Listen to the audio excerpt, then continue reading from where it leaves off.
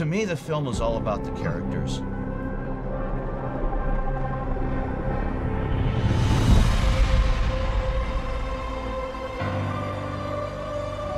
I hear her heartbeat. We're able to bring the performance of these great actors onto CG characters and have audiences still react. That's the amazing part for me. So what does her heartbeat sound like?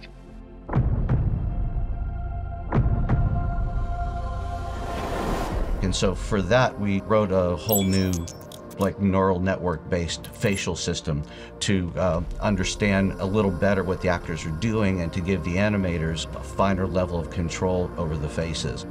Because, a lot of times you think effects and you think big scale, and that's all part of it as well, but we also like to make sure that the small, intimate moments work, because those are really where the audience gets to understand and know the character.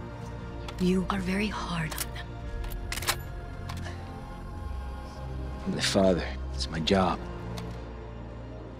We like to do a film like this that has a wide range, where you're exploring the world, in new ways.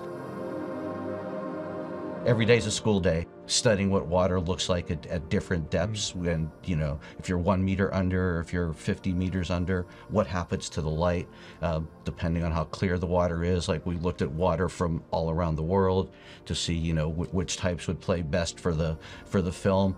Obviously, we knew we were going to go with something tropical, but, you still study everything anyway, just so you kind of know where you are. Of real whales, of dolphins, of otters, of different types of animals under the water, how they swim, how they interact, the way bubbles work around them. The sea is your home. You have that expansive, canvas to work with. But then you also have the big dramatic things that happen, the Tulkun hunt, Strong heart. the battle scenes. You have all of that on one side, and then you have families understanding how to live together, and sometimes working and sometimes not. It's all very familiar. I see you.